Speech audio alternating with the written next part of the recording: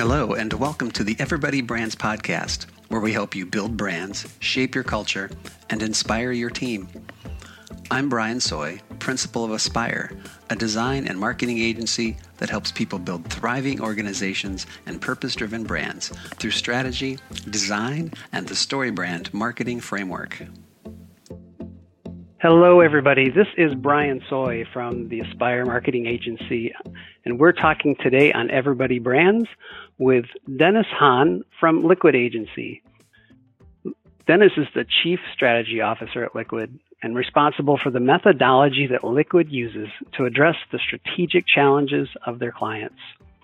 He leads teams of strategists across all of Liquid's offices, providing expertise, mentoring, and consulting on a wide range of strategic branding initiatives for clients that include John Deere, HP, Microsoft, Motorola, NASDAQ, PayPal, and Walmart. One of the things that really interests me about Dennis's background is that he holds a bachelor's degree in graphic design from Portland State University. So, Dennis, welcome to the Everybody Brand podcast. Thanks for joining us today. Yeah, thanks, Brian. It's really great to be here. Yeah, so that idea that you have a bachelor's in graphic design, to me, says that you probably see the world a little differently than people do. Is that true? Yeah. I think I still rely a lot on my training as a designer, and I bring that into the strategy work that me and my team do today. But, in terms of the way I use design is really in the idea of design thinking, and that's really this idea of framing a problem, so creating a prototype of potential solutions, and then putting those things into the world either by testing them or making them real. And I think my design background gives me that unique opportunity in strategy to work and operate like that. Yeah, and design thinking is a very popular part of business culture now too. Do you find that the design thinking, the projects that you work on with design thinking, are those mainly dimensional products? Is it more like industrial design, or can design thinking apply to anything? No, the methodology of design thinking can apply to business. So you can design a company, you can design a service or a product with that approach. So it isn't, when we hear design, a lot of people think of literal design, like designing like on a computer using Photoshop or something like that. But most design, big D design, is really about understanding the world through a design lens. So you frame problems, you can visualize solutions to a whole number of different business challenges. And that's what design thinking is really based in. So it sounds like it's more intentional than... Well, it's very intentional, yeah, because you are you're hypothesizing potential solutions, but you're remaining open to the outcome until the point where you have enough evidence that that's the right path to take. And I think that's what makes it unique. There's a phrase called thinking and doing in business, and most business leaders think of something and then they just do it because, we're all trained in business to make quick decisions. That's leadership, right? But when you add making in the middle, then you get thinking, making, then doing. And the making part is that creative process around visualizing potential outcomes and solutions. And you need empathy, you need understanding of the customer, you need a lot more input to really get to the right answer. And that's thinking, making, and doing. Yeah, no, and you're right. That's a part that I know I find with people. They want to jump right to the doing part after they've thought of it. And so you mentioned the customer. How customer centric is a design thinking approach? Well, traditional design thinking methodology is very customer centric. So empathy is a key attribute of design thinking. So putting yourself in the customer's shoes, right? Trying to look at it from their perspective. So and sadly, in a lot of business, there's just not a lot of time to be customer centric. So we think we know the customer, but we're often very myopic in terms of our view of the world. So our view meaning the company, right? We see it a certain way. We think we know a customer, And those companies that do invest in voice of the customer, really understanding their customer at a more deeper fundamental level, are the ones that are going to have more success in building a strong brand. Yeah, I agree. So just thinking about that idea, I had a conversation earlier today about customer personas, and the traditional customer persona is very demographic based. Yes. Do you think businesses need to go deeper than traditional customer personas then in order to really align the brand with the customer? Absolutely. There's two things you mentioned in there: one, personas, and two, demographics. So if you look at those two things, marketers are taught to create segments, right? So specific segments in their business, and that can get very granular, very specific to a micro audience that they're trying to reach. In branding, it's the opposite. So what you're trying to do is you have one brand for all your customers. So the goal is to find what they all have in common, not what makes them different. And at Liquid, we call that a tribe. And so the tribe is sort of, think of it like the ultimate persona, the Uber persona at a brand level. And the tribe is really a much more psychographic. It's trying to understand views, values, or interests in relation to a brand. So how do they see the brand? What do they think is valuable about it? Why are they attracted to it? What kind of behavior would they exhibit if presented with different choices? So that's what we do to really understand the customer at a much deeper level. And we actually design the tribe with our clients using research and analysis. Oh, so that's really interesting. When you say design the tribe, because then you're targeting the right audience instead of saying everybody's Correct. Our tribe. It's these are the people like us that we want. And yes. So can you say that community is another word for tribe? Community is an element of tribe. I don't know if I would say they're the same, but there's definitely similarities. Tribes do operate in communities. So I guess I guess that would be true. But the difference is that the tribes really they connect with each other around the same worldview or way they see the world, right? And I think communities can be like that, but tribes have a very specific set of interests, and because it's related to a brand, right? And I think that's where people get a little disconnected from this idea, because people will use the most extreme example, like Wrigley's gum. Is there a tribe for Wrigley's gum? And there might be, but not every brand has a strong tribe, nor deserves it or needs it. So I think we have to look at the world in a very different way when we're thinking about the tribe and its relevance to the brand and what it stands for. Right. Sometimes good old-fashioned marketing works great, Right. Yeah. Wrigley's spearmint gum, or some listeners may remember Clark's Tea-Berry gum, which may be an Ohio brand. I'm not sure.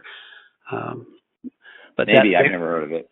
Yeah, Clark's had this glass. They had these little glass stands where they'd put these little pyramids of gum, and you knew to look for those glass stands that were bright green with the pyramid of gum on top of the counter. So it became something you look forward to. But it didn't. You're right. It didn't really make you part of a tribe. It was just you remembered it because it was a clever marketing technique back when there were drugstores that actually put the gum on the counter. So I was reading some of your writing, and what caught my eye too on your LinkedIn bio, you just had this one elegant phrase that said, "You believe that the most authentic and durable brands are built upon a shared set of beliefs between organizations and their customers." Right. So is that aligned with your thinking about tribes, and what exactly do you mean by that? Because I think that's really interesting, and I think that's a key so many organizations and businesses need to understand. Before we continue, I want to ask you a question. Have you ever imagined trying to read a label from the inside of a bottle? It doesn't sound easy, does it? Now imagine trying to do that with your business. Do you ever wonder if people on the outside of your company think your brand is clear and focused? If so, I want to tell you about the Clarity Credo, 12 strategies that can help you align your brand with your business around powerful principles that will inspire your team and transform your culture. The principles of the Clarity Credo will help you build a brand that people love through purpose, character, culture, and voice. The 12 strategies and a year's worth of free business insights can be yours when you sign up for the Clarity Credo at claritycredo.com. That's claritycredo.com.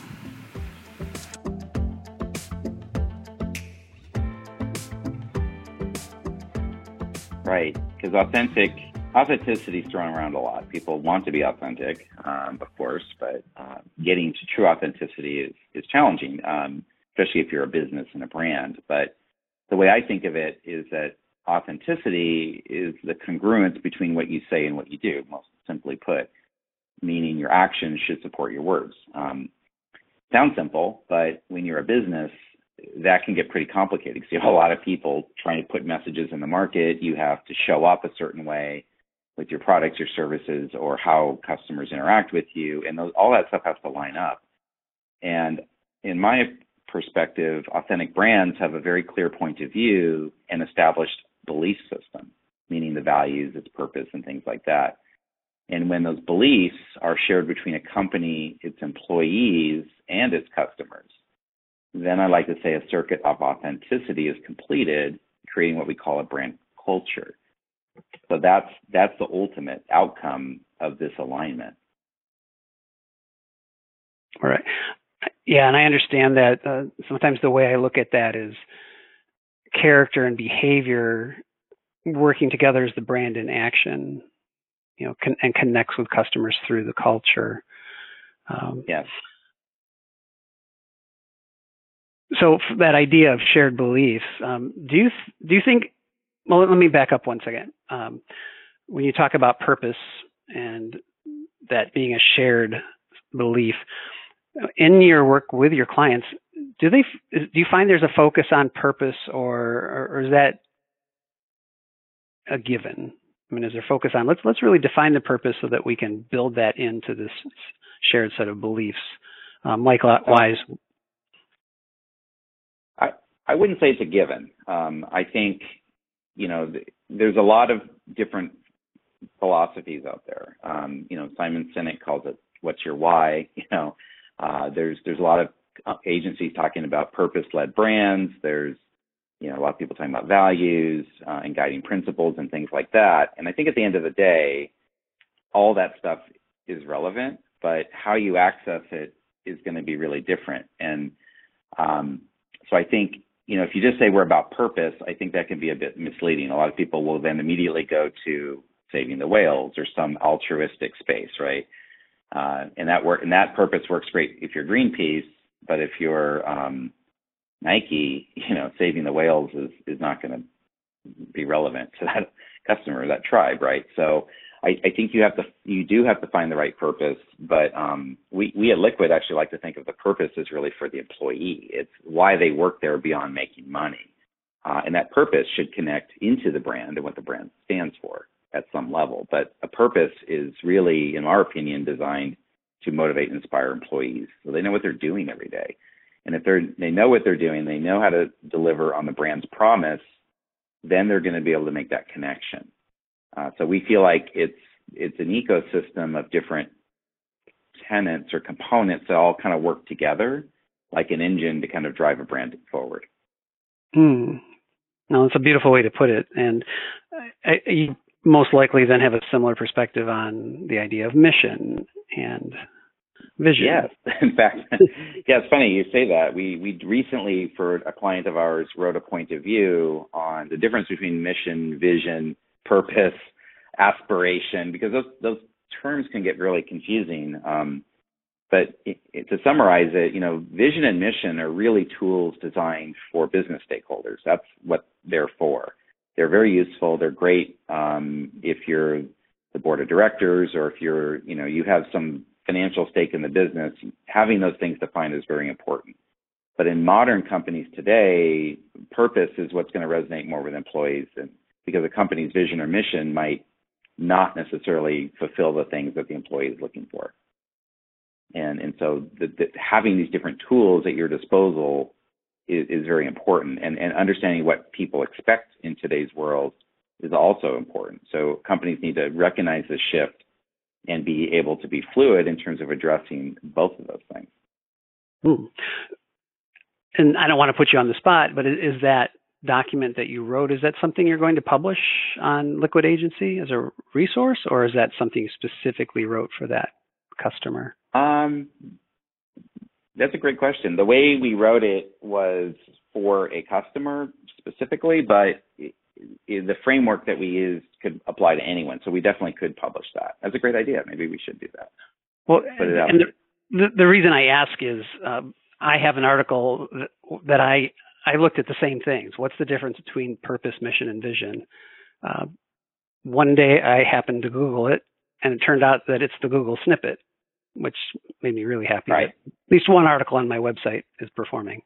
But I spent a lot of time digging into that, and I continue to tweak it and refine it. So I'm always interested in comparing that, because there are a lot of people looking for that type of information, like the difference between purpose and vision, the difference between purpose and mission. And so I think it's really valuable when, especially with someone with your perspective and expertise, weighs in on that conversation. And, Simon Sinek's work and other writers have done a phenomenal job of it, but it can be so confusing for customers and for any business who says, we need a new mission statement because we want to share that with our customers. It's like, no, that's internal. Yeah, exactly. Customers don't care about your mission as a company, honestly. Right. But with that in mind, though, there are a lot of mission, I call them mission-driven brands, where people do want to buy the product, and Tom's is always a great example, buy one, give one, that model. Yes. So is that consistent with your perspective then on that being for business stakeholders? Yeah, I think, this is where the language gets confusing, right? Because mission-driven did mean something back when the book Good to Great was written, and everybody understood what a mission-driven company was. And it was just what you said, right? It was that idea of, the purpose of Tom's and what it was setting out to do in the world. It had a world impact. And that meant something. I think in today's world, that language is not as familiar, and I think people have lost thread with mission-driven and what it's really about. I think the new language is around purpose and meaning and things like that. So I think, while technically correct, I think mission-driven is right. I think most people wouldn't recognize what that is today and confuse mission with something else. And that's the challenge that we have with language, right? Because we're all reinterpreting it, and there's shifts, cultural shifts, and a lot of them, these are generational even. And as we look through the generations, the language that gets adopted and used and what resonates with different generations is going to be different. And I think when you're operating a company with a multi-generational workforce, it's in a multi-generational customer base, you have to recognize those language gaps. And I can't think of a better way to tee up my next question here. So we wanted to talk about the word branding. Speaking of a word that has multiple definitions, and right. So we both know branding doesn't have a widely accepted definition. And so, how do you define branding from your perspective or the Liquid perspective? Sure. Well, if you look in the Oxford Dictionary, I would say the definition for branding is definitely out of date. It states that it's the promotion of a particular product or company by means of advertising and distinctive design. So the words that get me there is promotion, for one, and then advertising and design. So I feel like those are limited ways of thinking about a modern day brand. Our definition is branding is the act of creating a shared meaning about a company, product, or service. And so it's really about, what does the brand mean to the different stakeholders? What does it mean to an employee? What does it mean to a customer in relation to the very service or offerings that the brand provides? And I think that is what branding is about. And branding is a long-term thing. It's something you do all the time. I think that the challenge we have with branding, it's one of those hijacked words, and it means a lot of things, like you were saying. And I think there's a limited view in still of branding. People think of it as an event, so you do it as a project, and then it's done. Like, we rebranded the company, we're finished, we did a launch party, and okay, now we're all getting back to our day jobs, right? So it becomes this like extracurricular activity. Or we see people think of still branding as advertising. Like, we're going to go hire Goodby to create a brand. It's like, they don't create brands. They might make them famous or popular or build your awareness, but that's not the way you build a brand today. Or people still think that branding is the decoration on the cake, the logos, the colors, the imagery, and things like that. So those are I think the myths that are out there. But I think if we can but we are seeing a lot of CMOs today having a much more deeper and nuanced understanding about brands, and now we want to see the CEO have that same understanding. Yeah, and that's a perspective I hold too, because I think we need to continually be educating and pushing this idea up that a brand is a business asset, and in many ways, yes, it's the most valuable one, because it's priceless. You're investing in it. But so what do you tell someone who doesn't believe their brand is a valuable business asset? Yeah, that's a great question, because I think for the CEO to care about the brand, they need to understand that it is probably their most valuable business asset. And this is published research. I would just say, look, here's the report, or go do some basic research on this. But there's a great study by a firm called Ocean Tomo from 2015, and then the same study was later validated by MASB in 2017. And if you don't know who MASB is, for the listeners, it's the Marketing Accountability Standards Board. And their role is to bring marketers, academics, and measurement providers together to establish an accountable marketing practice to drive brand and business growth by linking marketing activities with financial outcomes. So it makes it very tangible and concrete, this ethereal branding thing to hard business data. And the study, at the end of the day, it says a company's value today is largely defined by its intangible assets. And this is upwards of 84% of a company's value is intangible. So in the 70s, the S&P 500, most of a company's assets were very hard assets. Inventory, factories, things that you could go literally see out on the floor, right, and tally. And then there's a thing called goodwill, which was maybe 14%, and this was that intangibleness. In today's world, that whole thing is flipped, right, because now most companies don't have those hard assets. Think of Uber, Airbnb, think of these companies what do they have? Well, they have a brand, they have talent, they have experiences they deliver. They have all these things that now have to be accounted for on the balance sheet. And if you play that out, 19% of that 84% of intangibility is what MASB has determined is what the brand value is worth to a typical company today. So if your company is Airbnb and you're in the most recent valuation is $38 billion, then your brand alone is worth $7.2 billion. Actual numeric value you can attach to it. And I don't think people understand or see that when they see these company valuations. They're accustomed to watching Shark Tank, and they're doing basically financial numbers. But right, so when NASB does this hard study and it's quantitative data, you can't argue with that. So that's definitely not only that, the board standards are all changing for reporting. So if you're a public company in the next year, 2020, you're going to have different reporting standards.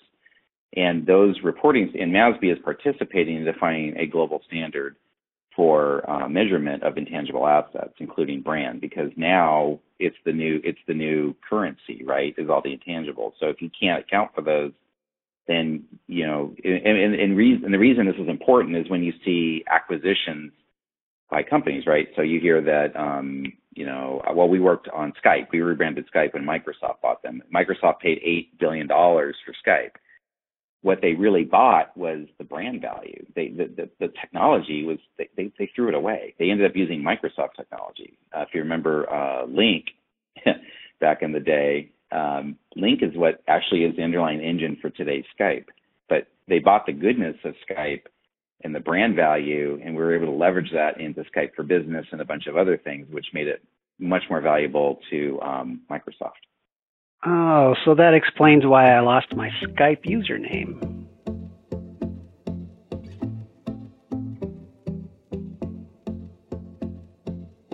I want you to think about the things that stand in the way of achieving your business goals. For many leaders, it's complexity, uncertainty, and the challenge of getting their vision out of their head and onto paper so their team can thrive.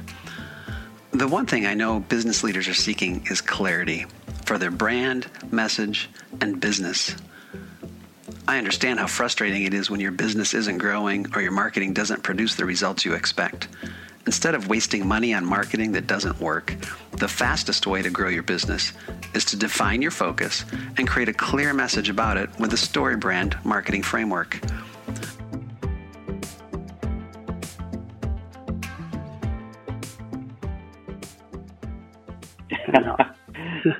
Yeah. Now I have some generic Microsoft. For Microsoft. Yes. Oh, goodness. So this to me is just really fascinating because, since I know you and I talked about it, but since I got certified as a story brand guide, I've just had this tension between branding and marketing and the distinctions between them and the interplay between them, and listened to a podcast within the past couple of months where the host said, if you're going to do one thing first, don't worry about your branding, focus on your marketing. And I'm really, still struggling with that idea because I don't know that that's the right one to begin with. So in your perspective, what's that beyond what you've already talked about, that interplay between branding and marketing? And if a business owner has to choose one to pursue first, which would you recommend? Yeah, that's a really good question. I don't want to say it depends on what your business goals are, but it does a little. But putting that aside, let me give you an analogy. If I'm building a house, then I'm going to start by designing a blueprint for what I want to create, and then I'm going to pour a foundation to build my house on. That's branding. So defining the brand is where I'd start, because if you don't know what kind of, if you don't have that foundation, you don't have a vision for what the brand is, then what are you marketing, right? You're just storytelling. You're just hawking a product or something. So I feel like I would start there. And again, a lot of companies have brands, but they don't necessarily are intentional about curating those brands and what they really mean. And so I think that's where marketing can sometimes be a crutch. Just to, hey, let's just boost, let's pump awareness, let's shift the market a little bit with our numbers. But I think if you and companies that approach Liquid, they're the ones that are like, we don't know what our story is, we don't know what we stand for, or our business is pivoting, and we need to figure out what this means to us to make our marketing actually pay off. Right. And so you're effectively at that point then linking branding and narrative storytelling versus distinctly marketing. Right. Where, the way I look at it is marketing are these distinct things that you do, and they have a start and a stop. Whereas a narrative of a business or a brand is something that weaves together all the activities, so there is continuity, there is consistency. Well, you brought up a point about weaving everything together, and that got me thinking about, that's really what branding is, right? It's really something that the enterprise all contributes to. Branding. It's not just what the marketing department does. And I think that's a myth, another myth that's out there, right? That marketing and branding are inextricably linked, and they're really not. Actually, we've measured this with an external partner, and marketing at best contributes to maybe 20% of a brand's equity or value. So then you're like, whoa, like, okay, 80% of the brand's value is coming from somewhere else. Who's providing that? And that's through all the other parts of the business, right? That's your talent, that's your product or service, that's your support, that's the people interactions. It's all these other things in your IT and your patents, and that's what all adds up to what a brand value is and what a brand means. So you have to think of it like that, and then it contextualizes marketing, right? Then marketing does have a role to play, but it's to increase awareness and help with storytelling, right? It helps get the message out there, and I think that's how these two things can fit together, but they shouldn't be seen as the same. Right, and even the idea of thinking of, in a business context, marketing being a function of all the departments within an organization, whether it's a publicly held company or a small business, versus a role that someone holds and just does. So there's marketing aspects to sales. There's, on that side, but at the same time, everybody, and that's why I continue to explore around this idea that everybody brands, because everybody is responsible for the brand. They are, responsible for customer interaction, their customer for maintaining the values, anything internally to support the culture, but also externally to make sure that behavior aligns with customer experience and the shared values. Right. Yeah, I think you're spot on with the title of the podcast, Everybody Brands, and that's true. I mean, the whole organization is contributing to it. And that's where education comes in again. You mentioned that earlier. And I think culture, workplace culture, has to be able to be in support of a brand. If it doesn't understand what the brand's about, its role in delivering the brand experience and paying off on the promise, then nobody's going to get it. They're not going to understand that decisions that the company makes and actions that the company has actually do impact the brand. Look at brands like United, right? Where they've, drug off passengers because of policy, and maybe that was the policy, but as a brand, that had a huge impairment to their brand. It had a huge negative impact, right? And that's what I was talking about at the very beginning. Between what you say and what you do have to line up. And those aren't the friendly skies when you're dragging off a screaming bus. No, they're not. Or when a flight attendant's a little grumpy during the flight. Right. Well, and and this is really interesting because when you think about the idea that the flight experience is either the beginning or the end for many people of their vacation. Right. And how that either sets the tone for what's coming, when they arrive, or sets the tone for the last thing they remember after. Maybe it's a great 2-week trip to Maui and they have a horrible flight back. All of that's part of the story that people are telling themselves about that brand. Like, where you been? I was in Hawaii. I had a great vacation, but my flight back, and that's the story they end up telling people. Yeah, and the story is important, but the experience is even more important. We talked about experience a couple times, just barely touched on it, right?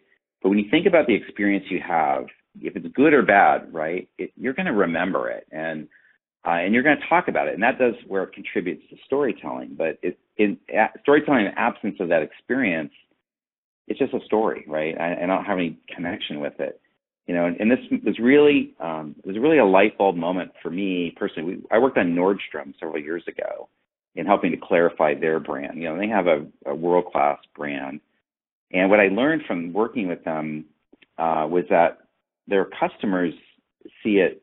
They define the brand by the experiences that they've had with that company, and so the ideas of service and personal style and things like that are very important to this brand. And when you put the Nordstrom name on another company, because they were acquiring companies and they didn't know how to manage that relationship, people thought it was Nordstrom.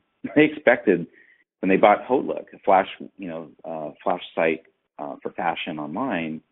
People thought, oh, it's by Nordstrom, so I can return things. And they're like, and flash sales are usually all sales final, right? Like, we're trying to get rid of stuff. And Nordstrom would take the things back, even though their policy said they wouldn't, because that's the Nordstrom way. That's just what you do. And people would go into Nordstrom Rack or Nordstrom full line stores and return products. And that's part of the experience and the expectation people have with the brand. And that's the power of a brand name and what it means. I think it also speaks to the power the customer has now in helping, as you mentioned earlier, in defining the brand, and because their expectations sometimes force the business and brand to adapt and change. Yes, and we're more than ever in a customer-driven society, right? The customer is in the driver's seat.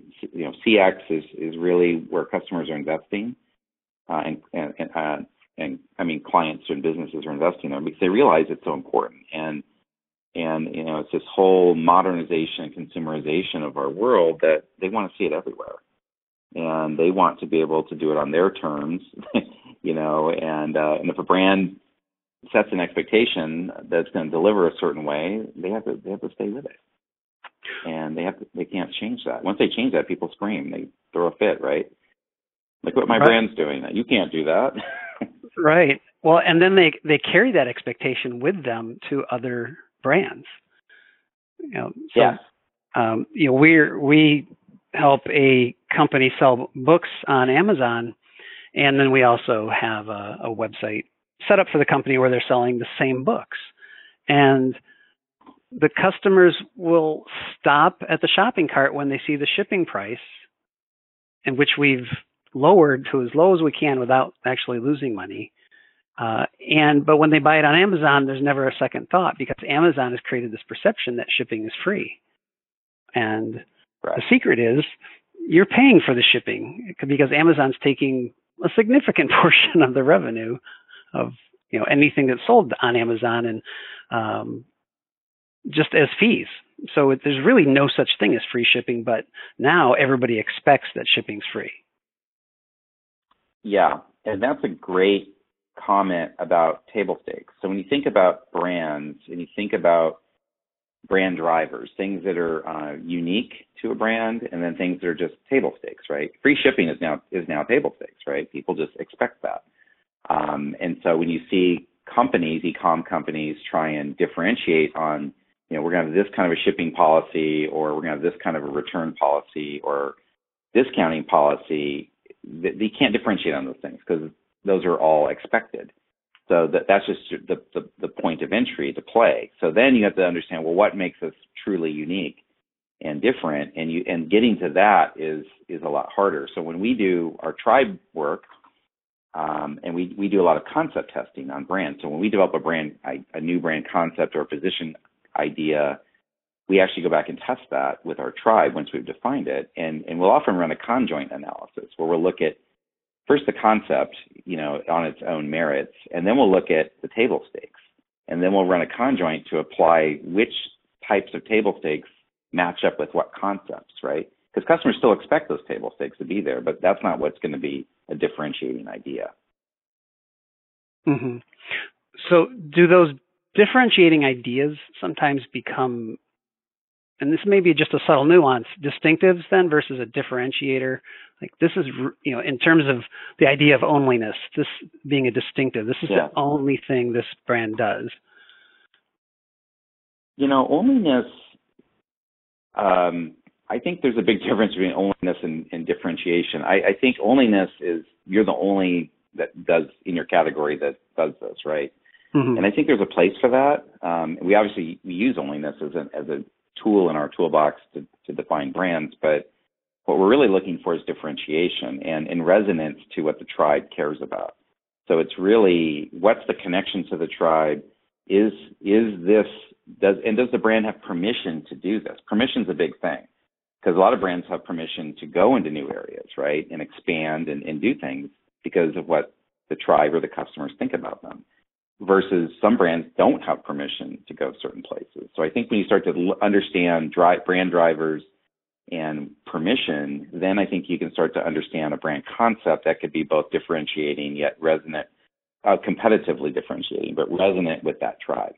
And once you kind of can get to that, then you've got something pretty powerful. Right. And that whole idea of it resonating means it's really tapping into, again, the shared values, and it's tapping into meaning and what's actually meaningful to the customer so that they really care about it. Yeah. Wow. So I have learned so much today. So this has been a fabulous conversation. And I want to thank you for your time. How can our listeners learn more about you and learn about Liquid and the approach that Liquid takes to branding? Yeah, I would say probably the best way is at liquidagency.com. Just come to our website. There's a lot of content up there. There's a lot of blog articles we've written and published. So I would say that's a good place to start. We're definitely working on expanding our thought leadership and spreading that out. So you'll probably see more articles from us, more published tools and things like that. Because the stuff we kind of take for granted every day, I think when I talk to my peers and others, they are pretty interested in kind of what we're doing and how we're doing it. And so we're very happy to talk about that and share it. Great. Yeah. And I know I benefit from it. I read your writing and I read the approach that Liquid takes. If anybody is really interested in branding, I do think you really need to be a student of how the best of the best are doing it. And I certainly think your approach and Liquid's approach is one of the top that I've ever seen. So, and it's deeply, I know, influenced me and my thinking. So I appreciate that. But we also learn from our clients, and I think I want to credit them too, because they do challenge us every day, and it does influence how we do think of things over time. Mm-hmm. Yeah, isn't it kind of odd when a client asks you a question and you have to just pause because it's such a great question that you're not sure how to answer it? Right. Yeah, it is. It is always it's a good challenge to have, I'd say. Right. All right. Well, thanks for your time. And again, if you're interested in learning more about Liquid Agency and their approach and reading some of Dennis's writing, you can find that at liquidagency.com. And of course, he's on LinkedIn, and that's Dennis H.A.H.N., Chief Strategy Officer from Liquid Agency. Great. Thank you so much, Brian. Appreciated chatting with you today. And me too, Dennis. Thanks so much.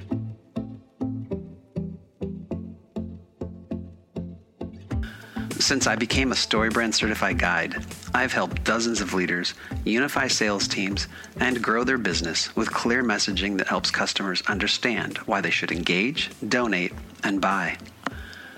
StoryBrand is a proven model that helps teams and leaders communicate with clarity, connect with customers, and grow their sales. It's a sure way to get everyone on your team to speak in one voice with a clear and consistent message. So if you need help defining your focus and creating a clear message so your marketing starts to produce, contact Aspire at aspire.com/storybrand. That's AESPIRE.com/storybrand, so you can stop wasting money, find the clarity you need, and start growing your sales. Thanks for listening to the Everybody Brands podcast from Brian Soy. You can find more content like this at aspire.com and in the forthcoming book, Everybody Brands, How Storytelling Helps Companies and Customers Build Brands That People Love. In the meantime, look for books by Brian Soy on Amazon.com and discover resources to help you build powerful brands that inspire and engage at aspire.com/resources. That's AESPIRE.com/resources.